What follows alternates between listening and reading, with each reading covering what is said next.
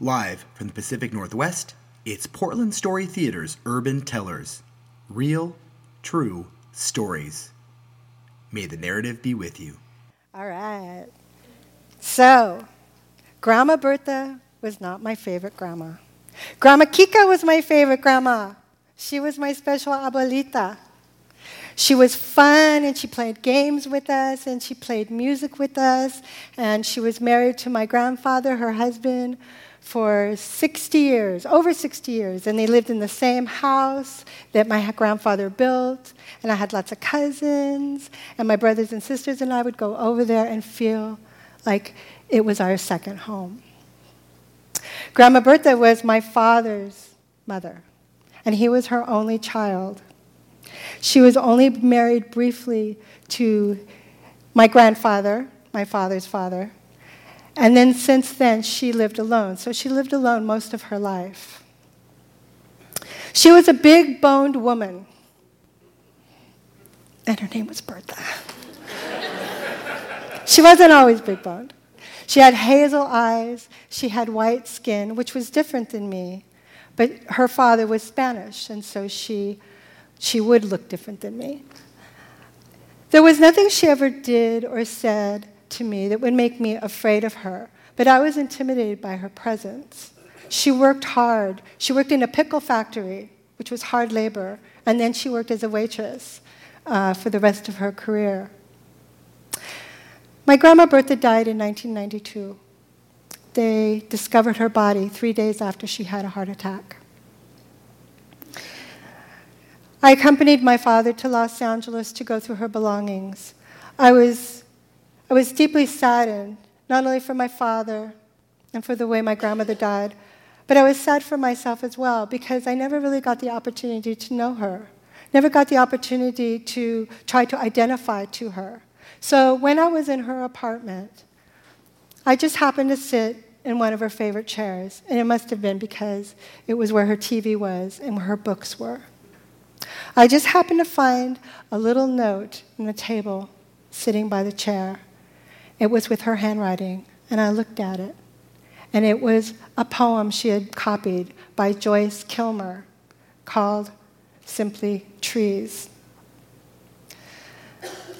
And that was the seed that inspired me to try to figure out what it was, what kind of connection I could possibly have with this woman that I could identify with.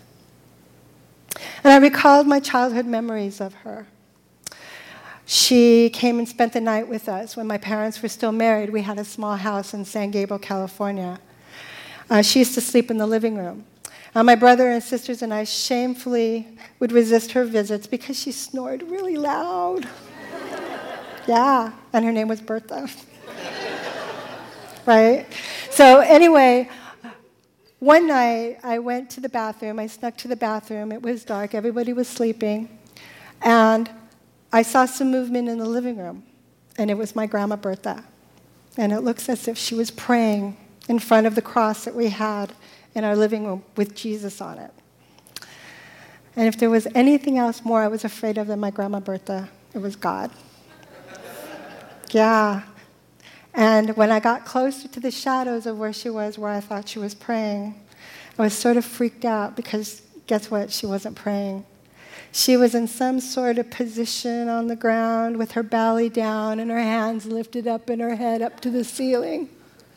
And she said, "Do you want to come over and try this?" And I'm like, "Oh, what are you doing, you weird lady?" Okay, so I did. I think I did. But what I do remember about that evening is that she taught me, now the most important part about this exercise is to breathe in and breathe out. Breathe in, breathe out. You know what, I'm going to do that one more time. Felt good. So this was 1968, folks. I was 8 years old. My grandma was doing yoga in the living room. But at that time, as a child, it was a little strange. After my parents divorced, I saw her more infrequently. But my father would take us to East LA in his Chevy. She lived on Soto Street, and we would visit her there. When you walked into her big pink building that sort of sat up on a hill, and when you walked inside, the wood was really dark and it was musty, and you could smell old menudo and onions and cilantro. And they had the little peak gates, and you could hear people talking in Spanish, and sometimes they'd open the peak gates and ask who was out there. It was very Gothic. And you would go up this long staircase, and it creaked, you know. Oh, we're going to Grandma Bertha's house. I don't want to. But once you got inside her apartment, it was actually very lovely. It was well lit. She didn't make a lot of money as a waitress, so she had all these mismatched furniture and weird paintings, and she had a record player with Patsy Cline and Judy Garland and Billie Holiday albums. The kitchen was the best part of the whole apartment because it was very well lit, and the eating area had French doors where you could look out into the landscape of Los Angeles with the palm trees and the clothes hanging on lines and waving, and then, you know, all the Mexican kids running around and the parents yelling at them. But, you know, it was very, very, you know, very cultural, you know, very different than the world I grew up in. I grew up in the Valley because I was a Valley girl. And she had a bird named Papi. And Papi, she taught how to speak Spanish. Te quiero to each other, which means I love you, I love you. And it was the only time I really saw my grandma's sort of hardened face turn soft when she talked to that little bird. But she didn't cage the bird. The bird would fly all over the apartment, so you'd have to, like, watch yourself, you know. Okay, Papi. Love Grandma Bertha. She's over there. Can't miss her. She's got bright red hair.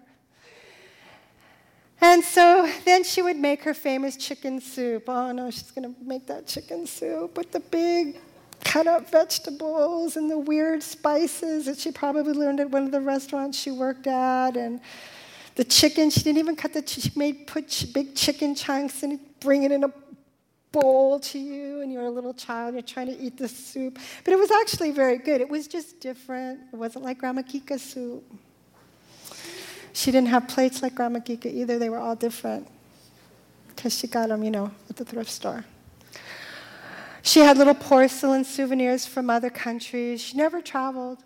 She took the bus everywhere in Los Angeles, but if you didn't know and you went into her apartment, you might have thought she was a world traveler. So we would eat her soup, and try to call Papi over to eat some of the soup. It's right here. Then as a teenager, I used to take the bus from San Gabriel to Venice Beach. And my father told me that she was working at the Greyhound bus station in a little diner that was tucked away there. This was in the 1970s, so I did a transfer in downtown Los Angeles. And I decided to go and visit her there where she worked. I had never seen her work before. And when I went in there, she was shuffling with her varicose veins. Her name was Bertha. And she bought me a sandwich. The Greyhound bus station was in the 70s was very, very, very, very scary. You know, lots of transients and bums and hobos, as we called the homeless people then, and drug addicts. And this little diner was really downtrodden. It was really, really funky. She served me a sandwich. She bought me something to drink. And then as I was leaving, I noticed that she had been having a conversation with what looked like to me was a bum. She had bought him some coffee. I can't remember what else she bought him, but something to eat. And when he left, instead of him giving her money, she gave him money. And so when I was in her apartment, I revisited those memories, not as a child, but as an adult. What was I scared of? Was I scared of Grandma Bertha? Was I scared of the yoga? No, that was progressive. Was I scared of Poppy? No, that was an extension of her and her free spirit. Was I afraid of the staircase in her apartment or her apartment? No, that was eclectic and cool and unique and shabby chic and very anthropology. Very anthropology. I was scared. I was as scared as a little girl of her aloneness. I was scared that I would grow up and I would be alone too. And guess what? I did grow up. And I'm alone. And I like long walks on the beach.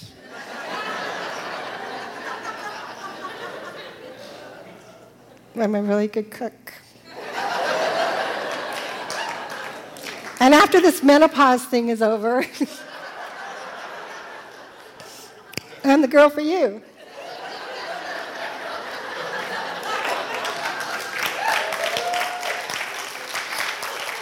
Jessie, Lynn, and Lawrence.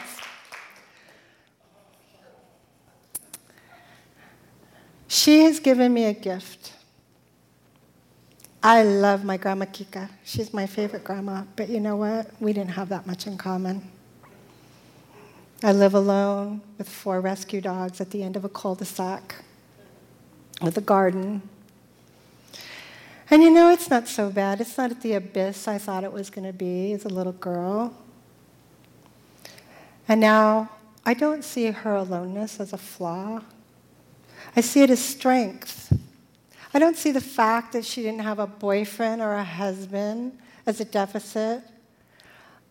I see it as liberation and an opportunity of self-discovery. Yeah, being alone sucks sometimes, right? Being in a relationship sucks sometimes, too. Go to Home Depot, like on a Saturday afternoon, and go to the color department.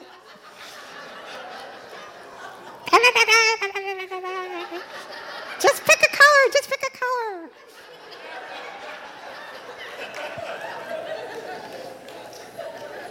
She broke the mold for me. She paved the way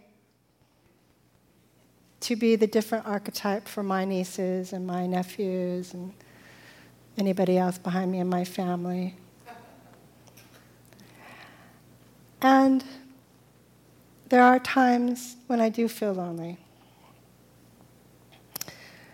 And when those times come, I put on Joni Mitchell or Linda Ronstadt, and I get a glass of wine, and I have this really cool picture of my grandma when she was in her 20s. She's got her hair up, and she's smiling, and she has a flower in her hair, just like Billie Holiday. And I make a toast to her. And I channel Grandma Bertha.